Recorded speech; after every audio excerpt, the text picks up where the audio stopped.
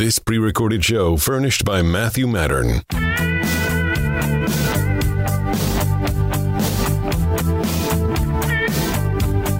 This is Matt Matern on Unite and Heal America. My guest today is Assemblymember Ash Kalra. And thank you for being on the program, Assemblymember. It's great to have you here and looking forward to talking to you about a lot of issues facing California. I know you're on a number of different committees, Housing Committee, Labor and Employment, Transportation, Water Parks and Wildlife. You've also have a history of working on criminal justice issues, the environment, and affordable housing. So a lot to talk about with you today. Thank you for being on the program and bringing these issues to our listeners down here in Southern California. Thank you, Matt. I appreciate you inviting me. It's great to be on here. I always like to introduce myself to folks around my community, around the state, and certainly a lot of things that we need to work on in our communities. Now, one of the things that is a pressing problem here in California, both in Southern California and Northern California, is the homeless crisis that we're facing. And one of the things that I've been working on is this California Homeless Stipend Program. And just for the listeners, if some of them may have heard me talk about this before, but we'll talk about it again, which is it's a program that would have people bring homeless people into their homes and pay them a monthly stipend of approximately $1,000 a month. And the goal would be to have people use their homes to help house homeless people that are currently living on streets. And we currently have a need for over 3.3 million new homes in the state of California, which is like a massive amount of new housing that we need. And unfortunately, it would take years to build out that much housing. So it's not realistic that we're going to have that amount of housing in the next few years. So the program that we've been working on hopefully opens up some existing housing to get people off the streets. And some of the questions that I've had people ask me as well, how do you know that those people would be ready to do this program? And the social service agencies that are already in place would help funnel people into the system. They've been working with homeless people for years and know the population and know who would be ready and suitable candidates for this. So just wanted to get your take on that program and thoughts as to whether you think it has viability or any changes that you would think that could be made to it to make it more effective.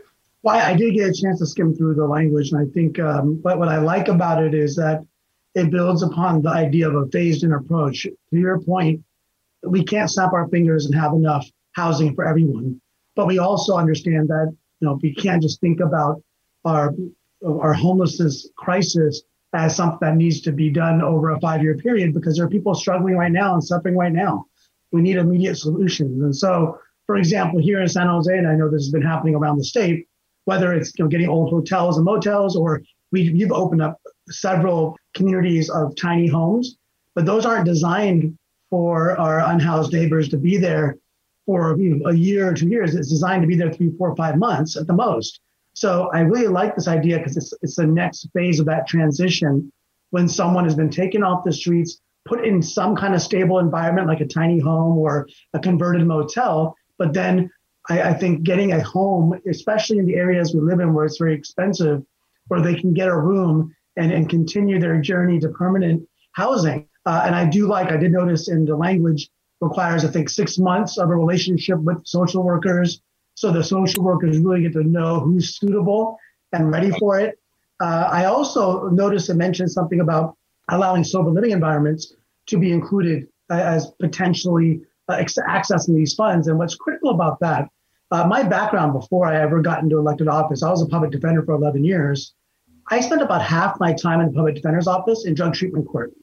And so what we would find is that people would get access to sober living environments or to residential treatment once they got in trouble and got arrested and got thrown in jail. Well, why can't we open up access to these sober living environments to those that want it but otherwise can't afford it? And so I think that's actually, when I saw that, I think that might be the most compelling aspect of this, in the sense that it allows folks that really want help to get it without having to get arrested again, because now they have a little bit of assistance in being able to afford the sober living environment to get their life back on track. Right. Yeah, I have some experience in that community, and it's so important to have a safe place to live, and that trying to get sober while living on the street is practically impossible. Yeah. So we can't expect that the homeless population is going to get clean and sober on living in a tent. It's just not going to happen. Yeah, it's the housing first mentality, which, you've got to house someone, whether their issue is mental health issues, substance abuse, whether they can't get a job, whatever it might be, their healthcare issues. Well, they're certainly not going to resolve it while they're living on the streets. Let's get a roof over their head. Let's show some morality and some compassion while giving them the support system they need through social services, through sober living environment, through, counseling, through job training. That's how we're going to get ourselves out of this situation, by showing compassion, but also having thoughtfulness behind it, not, making sure those that are prepared and ready to be able to rent a room in a family's home or a private residence, make sure they're prepared for that step, because many of our unhoused communities they've been on the street for years, and they're not ready to simply just move into someone's home without that transitional phase of social work support. Right. And I love the idea that you had about going from the tiny homes to living in a home environment. And, that would make it a more doable transition. And the other thing, I was talking to Senator Wojciechowski about this idea, and he was telling me that in his studies of this, that 30% of the poorest of the poor own homes in California. So this would be an opportunity to get some money into the hands of poorer folks that have an asset, a home, but are underutilizing it in terms of potentially getting some money into their hands. So I think it could be a real win-win situation to get money into the hands of many homeowners here in California who just are low income, and they could use some help. It could be a good program for many people in that situation. I think that makes sense. Senator Wojciechowski was the one that's pushed for a number of years on ADUs. And, the reality is that in single family home neighborhoods, it's really hard to add more housing. I mean, ADUs, granny units is one way, but your idea is another way of getting more people living in communities that otherwise are built out already. And especially if you have families that can add additional support to someone that is moving into their home. I think part of it is not just having a roof over your head, it's being connected to a social community. And when you're part of a family or living with a family, you feel more connected to your community. And that helps, whether it's whether it's getting back on your feet in terms of getting a job, whether it's, making sure that you're connecting with, mental health professionals, or, your substance abuse treatment, having that network. And a lot of our folks that are unhoused have lost that network, their family and all that over many years, and they feel so disconnected. And the only sense of community that they have is out on the streets, which is understandable. And those, they're living in encampments, and those are the only people that look out for them, and they look out for each other. And so we have to recognize that it's not as simple as asking someone, "Oh, do you want to get off the streets?" We've got to give them a pathway for success too. Absolutely. And I also see this as an opportunity to reconnect families to a certain extent, in that you might have somebody who's currently unhoused, and they might have become disassociated with their family in part because of economic reason. They weren't able to contribute. And if they could come back and be of some economic contribution, it might lead to a pathway to kind of reconciling and working in that structure, which is, as you said, so important to having somebody get back into the mainstream. Yeah, that's a good point. A lot of families go through a lot with their loved ones, especially if they get involved with substance abuse. And it's a heavy burden to put on a family. But if that individual has gotten enough support, reintegrating with family is such a huge part of one's success story. But, before you put that burden on the family, you can show, hey, this person's working for us with a social worker for 6 months, 9 months. We have them in a stable environment, whether it's a tiny home or some other kind of environment where they're getting regular and ongoing support. Then, the family, we're also giving support to the family. We're not just saying take back your loved one. We're also saying, hey, we've got them in a place where they can actually start making strides back to rekindling those relationships. Yeah, absolutely. So, those are great programs that I think can help. One of the things that excites me about this program is that it's been successful in some test environments. They've done this host homes program both up in Northern California and down here in Southern California, and they've had great success with it.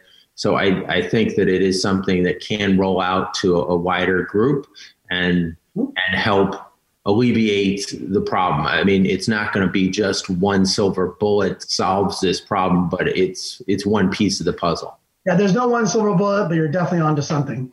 I appreciate that, and hopefully we can get your support in the legislative session that's coming up here. So we're going to go to the break here. You're listening to KABC 790. I'm your host, Matt Matern, on the Unite and Heal America program. Please join us after the break.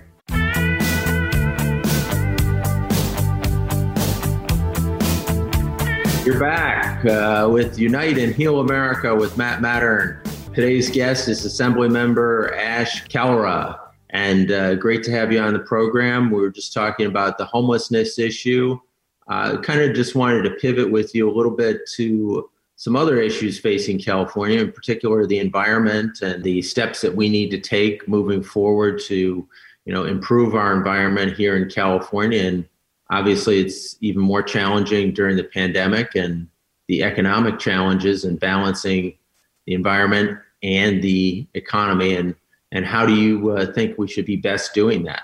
Yeah, I think that it really isn't a matter of mutually exclusive choices. I think that we can absolutely protect our environment and ensure that we have a vigorous economy at the same time. In fact, it is the clean energy, greening of our economy that provides economic opportunities into the rest of the century, more so than fossil fuels. And I think that as we see not just our own nation or our own state, but other nations around the world trying to find more and more technologies to allow them to wean themselves off of fossil fuels. In California, certainly here in Silicon Valley, we have a huge opportunity to provide that R&D to really ensure our companies are successful in that new age technology that's going to allow us to do that. And so I don't think we have a choice. I think we have to protect our environment. I think the wildfires, we're seeing that. We're seeing issues with the pandemic, which also, when we've seen more pandemics, the more we've encroached upon otherwise undeveloped areas, whether it's the rainforest and other forested areas. And so I think we have to be more cognizant that our actions do have a reaction. And oftentimes that reaction proves to be very damaging for us and for the rest of the planet. Right. I guess the question is, what's government's role in terms of deciding the technologies of the future? It's always difficult to know which technology is really the right technology. Take, for instance, should we be putting more emphasis on wind, or we should be putting more emphasis on solar, or should we be putting more emphasis on hydrogen power? When the state steps in and starts making those decisions, there's questions as to whether or not they're the best party to be making those decisions. Yeah. That's a fair point. You don't want to put your thumb on the scale too much, but I think we do have opportunities to encourage research. Just similarly with our medical research and pharmaceuticals, there's NIH grants to look at certain ailments. I think similarly, the government has invested in research across the board in terms of innovative technologies, and ultimately, it's the private sector, and this is actually a perfect industry if you think about it in terms of public and private partnership, where the public sector, the government, both in terms of incentives as well as in terms of contracting, can truly incentivize the demand for cleaner technology and allow the private sector to perfect it to the best extent possible. And we've seen that a lot. I mean, if you think about it, there was a lot of subsidies earlier on in the solar industry, And now, solar technology and how much more efficient solar panels is, it's magnitudes, orders of magnitudes more efficient in terms of energy creation than even 15 or 20 years ago. And so you do have that spurring by the public sector and by government, but you don't have the government saying, okay, this is the technology that's going to be the winning technology. That's got to be done by the scientists and ultimately, by what they're able to achieve and get out into the private sector, into the commercial market to see what's feasible. It's one thing to have the technology, you have to also be able to show you can get it out there. And so I do think that some of the incentives, whether it's clean energy, clean vehicle incentives, solar incentives, have been great. I think that they've allowed the technology to spread. And the more the technology spreads, the more you can scale back any kind of public incentives as the market takes over, so to speak, in terms of which technologies are really the ones that win out. Because there used to be like 1,000 solar panel companies. That's how, just like back in the day, there were 1,000 automakers, and it slowly narrows down to those that do it the best. And so that initial research, the initial incentives, I think are important to give the private sector a reason why they would want to invest in that R&D. Well, that kind of pivots potentially to an area that goes to more free trade, which is it seems as though the Chinese government has been backing its companies regarding solar technology and really running American companies out of this market. So what are we going to do to kind of protect California companies so that they can continue to be market leaders? Yeah, we've seen a huge amount of investment from the Chinese government, as we've seen a whole lot of investment from the German government into their companies. And I think that there are a number of things that can be done. One is if public subsidies are used to make sure that the products that are being used are sourced from responsible companies. And that goes to where the products are being sourced from. It goes to labor and work environment and workers' rights. And I think you can absolutely have incentives for California-made products as long as it's an open market for everyone to compete. There are some federal regulations that keep us from saying you can only give to American-made, but there are ways you can incentivize. And I think and I'll give you an example, a little bit a different arena, but I have a bill I'm introducing called the Tropical Deforestation Free Procurement Act. It's actually the Deforestation Free Procurement Act this year because we added boreal forests. But in a quick snippet is that basically companies that we contract with for commodities as a state, whether it's furniture or food, whatever it might be, the companies we contract with have to ensure they're not contributing to tropical deforestation. And so that's going to incentivize companies to use domestically made products because you can be sure domestically made products are not contributing to those kinds of issues. So similarly, I think there are ways we can incentivize without saying we're targeting China or any other company or country. We can simply say these are the standards that we expect out of the products that we're going to put our money into as a state. And what that does, it gives a market advantage to the private sector companies that get these big government contracts. Now they have a market advantage in scaling up their private sector commercial market as well. So it's a little complicated because the federal government regulations and rules don't allow us to strictly be able to say, okay, we want only California made and no one else can compete. But there are things that we can do that put an emphasis on the kinds of products that are being used, the treatment of workers. No child labor is already something that we have in, obviously. And so there are ways that we can go about it.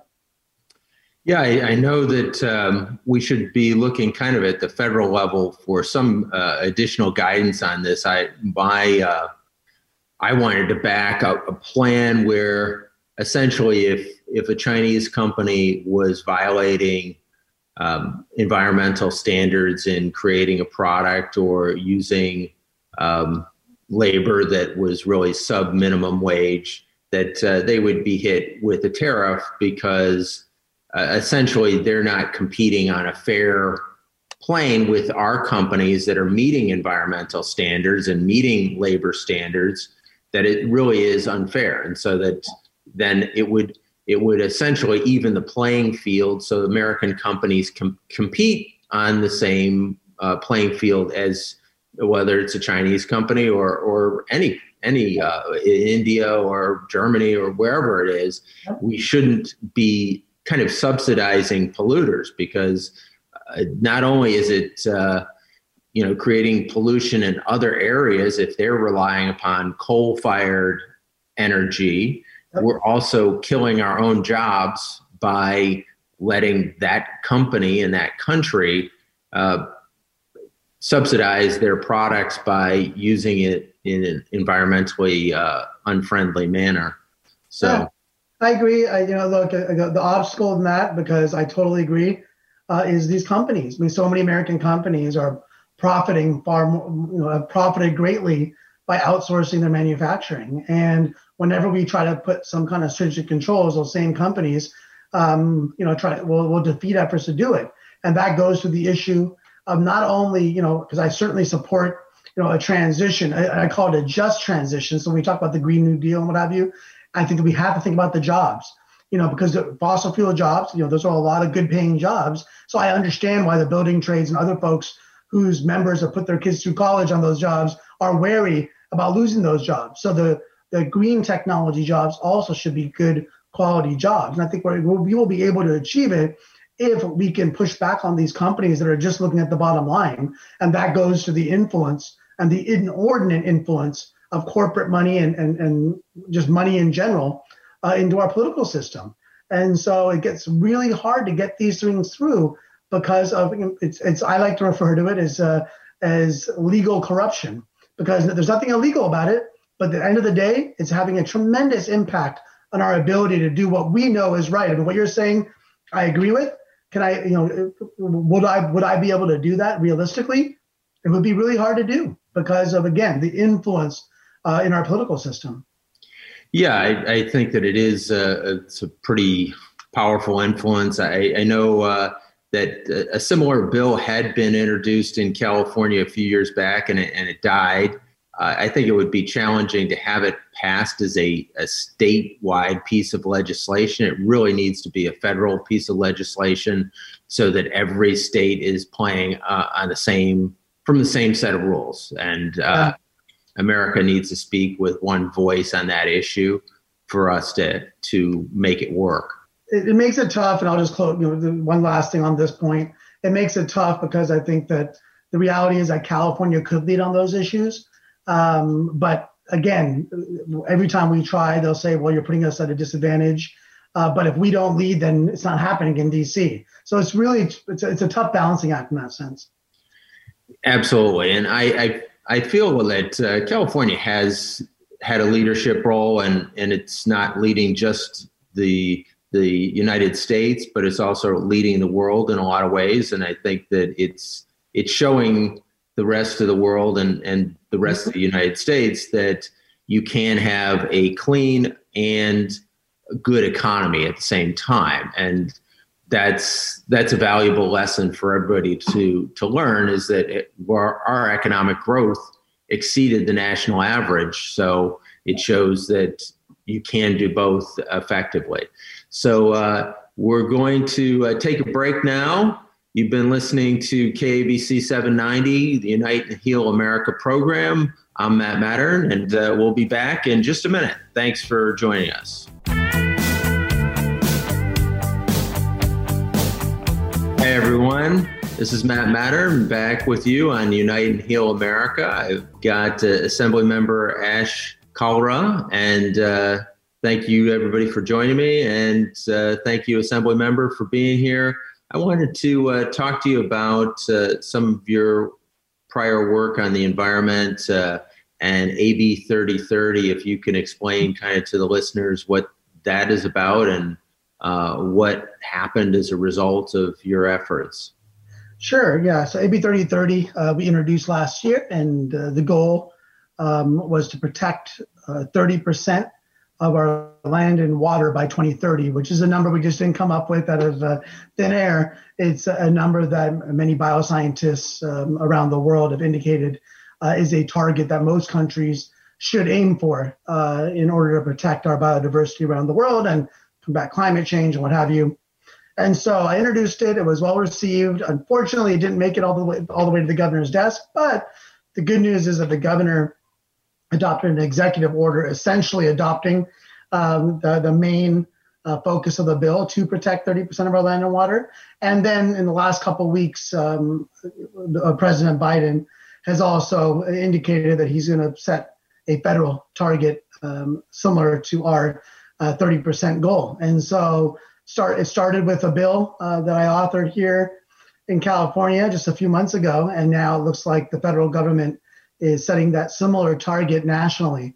And so it does show that in California, when we put something forward, especially as it applies to issues like the environment, that we really can influence the rest of the nation and the world. And it's just exciting to see that. And it really allows an opportunity for us to continue to think big in terms of what we can do to protect our environment, clean energy, as we've discussed, and other areas of importance. Right. I know of one thing like that where at the time Governor Schwarzenegger was in power, he through, I think, executive order created the hydrogen rollout and for hydrogen fueling stations and statewide. And previously there had been restrictions on allowing hydrogen fuel to there was still this kind of fear that it would be another Hindenburg, and that was in 2004 or something. And only recently do we now see the prevalence of more hydrogen cars. I actually happen to have a hydrogen car, so I'm kind of a big proponent of it, and feel like the state can do even more to press more infrastructure for those stations and to encourage that, because I think that it's even cleaner than electric cars because you don't even have a battery. And there's a lot of states that can't put even hydrogen stations in their state because of the regulations that they have, which is kind of crazy when you think about it.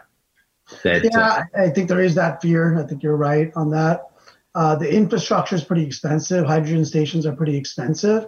I do think that we do have opportunity. And the other aspect of hydrogen is how you're making the hydrogen. But I think if you combined the greening of the sourcing of the hydrogen, and so you use green sources to create the hydrogen, and then you think of creative ways to distribute it beyond just having stationary stations, because I think there's an opportunity for mobile fueling with hydrogen, again, making sure it's done safely. But I think that the more we move away from a fixed station concept, even for gas, as we have now, the better it is for the environment. And so, if we can figure out a way to get the hydrogen more evenly distributed around the state, that would be great. Because I was actually on the air district here, the Bay Area Air Quality Management District, and I chaired it even for a year. And even back then, this is a few years ago, we were trying to push for more resources to build hydrogen stations, but we weren't getting enough takers because it is very expensive and there's inherent risks in it. And so we're hoping that we can continue to get more incentives from CARB, as well as an improvement in the technology, because I would love to see more hydrogen stations and more hydrogen vehicles. I think you're right. That's definitely the next generation that is going to prove to be far more effective than any other technology we've had. Right. And it, like you said earlier, it takes a bit of a kickstart from the government because industry a lot of times doesn't want to take that risk. And then once there's some infrastructure, industry starts investing more into it. Like Toyota has invested a ton of money into hydrogen and they have 100-year plan. Well, they're pretty committed to it, but it would certainly help to have the government fund a bit of the infrastructure to make that work, because it's a good, clean technology for everybody. And it's certainly we've invested and in a lot of money in the oil business as a society over the last 100+ years. It would only be fair to kind of give some of those same advantages to new, greener technologies. Yeah, no, I agree. And there are, the stations, at least here in the Bay Area, that have been built using some public subsidy, but it's not nearly enough because these are very expensive stations to build. And so we want to make sure we continue to incentivize it. Again, as you mentioned, 2004, it takes many years to get these technologies up and running commercially viable. Solar wasn't, there were solar panels in the 70s and 80s, but it took, a good 2 decades before you really started to see it more commercially spread out and become viable. Hopefully we don't have to wait that much longer for hydrogen, because as you said, when you have major manufacturers like Toyota on board, that really, really helps. It helps the process. And so I'm fully on board and support it. And hopefully we can get more of that infrastructure built out.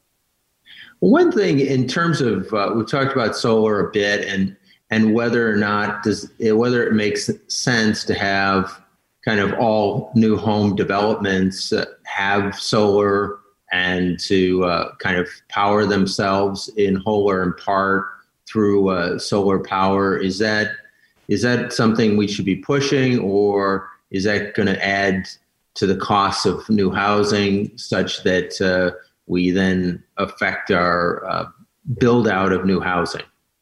I think that if you're at least requiring the electrical hookups to be prepared for installation of solar, I think it's the cheapest time to actually put that in place when the home is built. It costs a lot more to do it after the fact. And so I think that, given the incentives that are in place, at least currently, for putting solar on one's roof, I think that the cost is relatively nominal if you're including it in the initial building of a home as opposed to a retrofit. And so I think especially now, I don't think the burden is as great as it may have been 20 years ago. And so I think that we should give every opportunity for individuals to be able to put solar on their homes. There are some developments that are just doing it outright and putting solar on all their homes and just building it into the cost. But I think the happy medium is to at least make sure the connections and the electrical is done to allow for solar. And then the individual homeowner can decide if they want to make that additional investment using whatever government subsidy credits, tax credits, and so on may exist. Have there been any moves towards making it mandatory that all new homes in California get solar, and what are your thoughts about that? I don't know if there's current legislation. Again, I think what I've heard, what people have discussed it has been more about requiring the electrical infrastructure to be put in place as opposed to requiring panels themselves. So I don't know if there's a current bill this year, for example, or if CARB is looking at any regulations that will require it at this time. Right. In some ways, I think that it is maybe a bullet that we should bite and make it mandatory, because it is the easiest time to install solar is when somebody builds something. Obviously, there's some expense to it, and maybe there's some, if they're building low-cost homes or homes that are for lower income people, maybe there's some governmental subsidy of it. If they're building mansions in Beverly Hills, obviously there doesn't need to be this government subsidy because they're already capable of bearing that cost. Yeah, and if that's true, as well as the advantage of buying in bulk. So if you have a developer that's building 800 or 1,000 homes and they know they have to put solar on each of them, obviously they can cut a deal with a solar manufacturer and really drive that cost down, the per unit cost. And I think that further lightens the burden on the purchaser. And so I think that we definitely need to go in that direction. And the resistance is exactly what you said, that there's resistance from home builders, that they don't want to, price out folks. They don't want to have to add any more to the price tag of homes, which are already pricey here in California. What's your understanding of what that cost would be of putting some solar on a new home? I don't know. I think it would depend on how many panels and so on. So I imagine it wouldn't be less than $10,000, I'd imagine. But again, if there's as you indicated, if there's some government assistance, either on the energy side or on the infrastructure side, or if you have a development where they're building many homes at one time, they could probably get a reduced cost as well. But $10,000-$15,000, I imagine at the low end would be added to the cost, but that could be driven down if you're doing it across an entire development too. Right, and well, it is an added value to the home, so it's not just a drain on the homeowner in that it would reduce their energy costs month to month. So there is some benefit to the homeowner to have that on their house.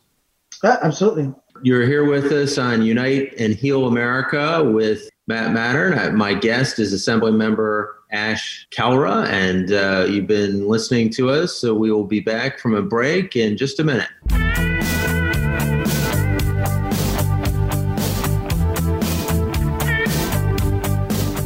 Hi, everyone. You're listening to Unite and Heal America with Matt Matern on KABC 790. My guest is Assemblymember Ash Kalra, and we're talking about a number of issues facing California, one of which is criminal justice reform. And Assemblymember, you're uniquely positioned to talk about this issue as you were a public defender for 11 years. What are you working on this front, and what should we be doing? One of the big issues regarding criminal justice in general, and we've seen this play out over the last year with the protests and with calls for justice, and it's really an equity issue when there are folks in our community that don't feel like the system sees them the same way or treats them the same way. And certainly we've heard that with the Black Lives Matter movement. And if you look at the data, it shows that our criminal justice system treats people differently depending not only on race, but depending on wealth and other kind of social factors. And so, we need to make sure that we have a system that is just and fair for everyone, the victims, the accused, and our communities, to keep our communities safe, but also to make sure that members in our community don't feel like they're being treated differently or unfairly targeted by a system that they don't always see as equitable. And so I had a bill, the Racial Justice Act, that was signed into law this past year. And it's unique in that there's other state that has this. What it does is it allows the defense attorney to challenge an arrest or the conduct during a trial, a conviction, or sentencing based on race. Now, what it doesn't do, it doesn't let someone off the hook. What it does do, it allows them to challenge if they're being treated differently because of their race. And so, for example, for a similar crime, if a Black defendant is being sentenced to twice the amount of time then a similarly situated white defendant, they can at least raise the issue and have a judge take a look at it and see if that argument has merits.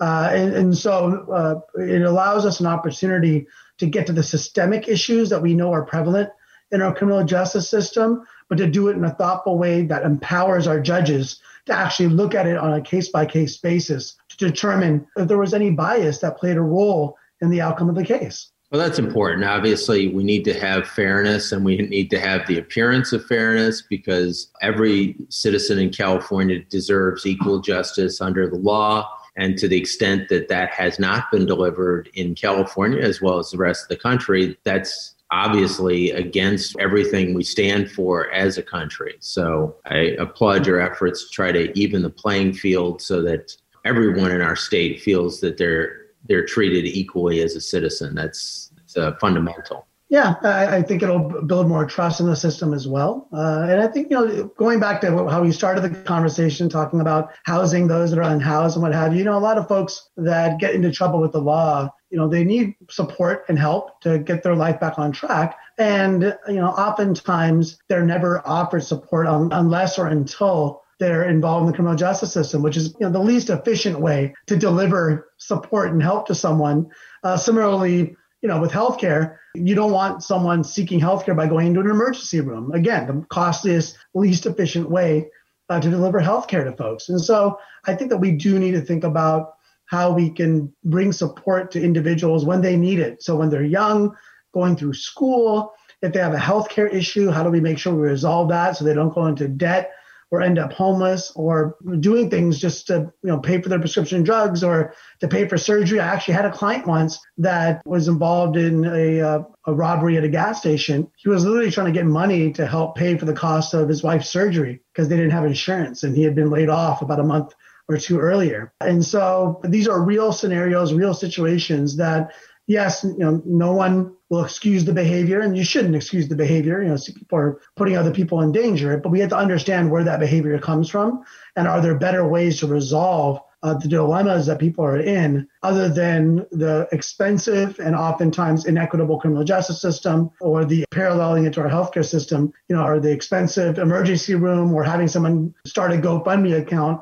just to pay for a surgery or to pay for something that they otherwise can't afford. What do we do as to a society to kind of stem those things at the beginning and help people so that they don't actually get into that position, particularly young people who might start down the wrong path? Any particular legislative or measures that you think could help young people to avoid those kind of problems? It's interesting because, we're hearing the term, and a lot of people don't like the term of defund the police.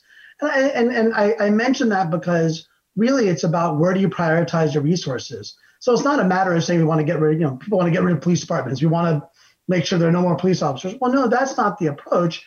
It's, for example, in our schools, rather than spending millions of dollars to have police officers on the campus, if that same amount of money can be used for mental health professionals, for counselors, for psychologists, for dispute resolution, to teach different tools and skills to our young people so they don't get in trouble with the law and end up in the criminal justice system.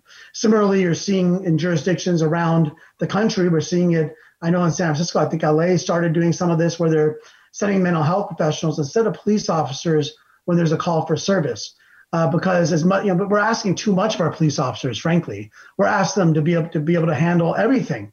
And the reality is they can't, and they shouldn't, and not every problem should be responded to with someone with a badge and a gun. That sometimes there's a reason why people get degrees in psychology. There's a reason why people become social workers. They learn certain skills to respond to certain issues. Obviously, if a situation gets dangerous or violent, then yes, of course, you call the police. But I think most of situations that arise can be resolved in ways that provide services, especially to young people, to your point. But I think in general, we have an opportunity to rethink public safety in a way that makes us safer, frankly, without involving more cost and more heartache. Yeah, I read recently that Camden, New Jersey had gone to a program where they had reduced the amount of funding for the police department and kind of rehired everybody at lower salaries, and then essentially had more social work type officers. And they had been very effective at reducing the crime rate in Camden, New Jersey after they did this. So I hear what you're saying, that there could be different ways that we allocate resources and serve the community more effectively. Because so a lot of times we, as community, kind of get going in one direction. You think, okay, this is the way we have to work on this particular problem, and every problem to somebody with a hammer looks like a nail. So that's right. Yeah. In fact, when I went to visit Finland in Norway, we visited some of the prisons there and the innovative things they've done. Norway used to have a very large incarcerated population. They completely turned it around. And when I went to visit them, the deputy warden, the presentation before we toured the prison, said, our goal as soon as someone comes in here is to make them a good neighbor, because they're going to get out. We want to make sure we give them the tools necessary to improve their lives. So when they get out, they won't come back in again, and they won't harm anyone again, and they can live a productive life, become a tax-paying citizen. And I think that's a really good way to think of it.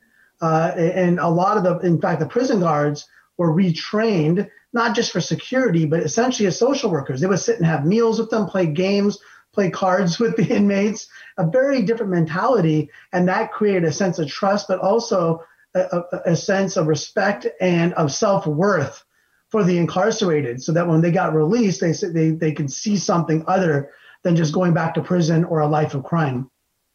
Well, I was talking to somebody recently, and they were citing to me that somebody who's homeless who gets out of prison is 8 times more likely to violate parole or go back into the criminal justice system than somebody who's housed. And one of the things that we've got to do a better job of is making sure that people coming out of the criminal justice system are kind of put on their feet so that they can succeed, because obviously having them get back into the criminal justice system is extraordinarily expensive and not good for them and not good for society as a whole. Yeah, no, that's just on point with the bill that I'm co-authoring from Assemblymember David Chu, the chair of our housing committee. We already have a goal, and the governor stated a goal of closing 2 to 3 prisons. It'll save us a whole lot of money, potentially billions in the years ahead. And so the idea is to use some of that money for housing for those that are released from prison. 100% to your point. Make sure when they come out, they actually have a stable place to live and don't have a reason to reoffend because they're out in the streets and can't find a way to survive. Right. I worked with an organization here in LA that does that with longtime inmates who are coming back out of the system and trying to get their lives back together. And they house them and they help give job retraining and things like that, because people who've been in the criminal justice system for 20 plus years have they're landing into a wholly different world than the one they left. So we need to do a better job at having them land on their feet, because it's certainly better for everybody if they do. Yep, I agree. So, well, it's been a pleasure having you on the program, Assemblymember, and sharing with us, sharing with the audience all the things that you're working on. We know there's a lot of important work being done up in Sacramento, and we wish you all the best in working on those projects that you're working on, and certainly to the extent that you can lend any support to this California Homeless Stipend Program. We'd love to get your support on that one as well. Well, thank you so much, Matt, for having me on the show. Thank you for the work that you're doing. Certainly keep me in the loop on that bill. And I just appreciate the fact that you care enough about these issues to have these in-depth conversations with us. And you're clearly doing the work on the ground as well. And for that, I'm grateful. Well, thanks again for being here. And you've been listening to Unite and Heal America. I'm Matt Matern, and this is KABC 790. Have a great week, everybody. We'll look forward to having you back on the program or listening to the program next week. This pre-recorded show furnished by Matthew Matern.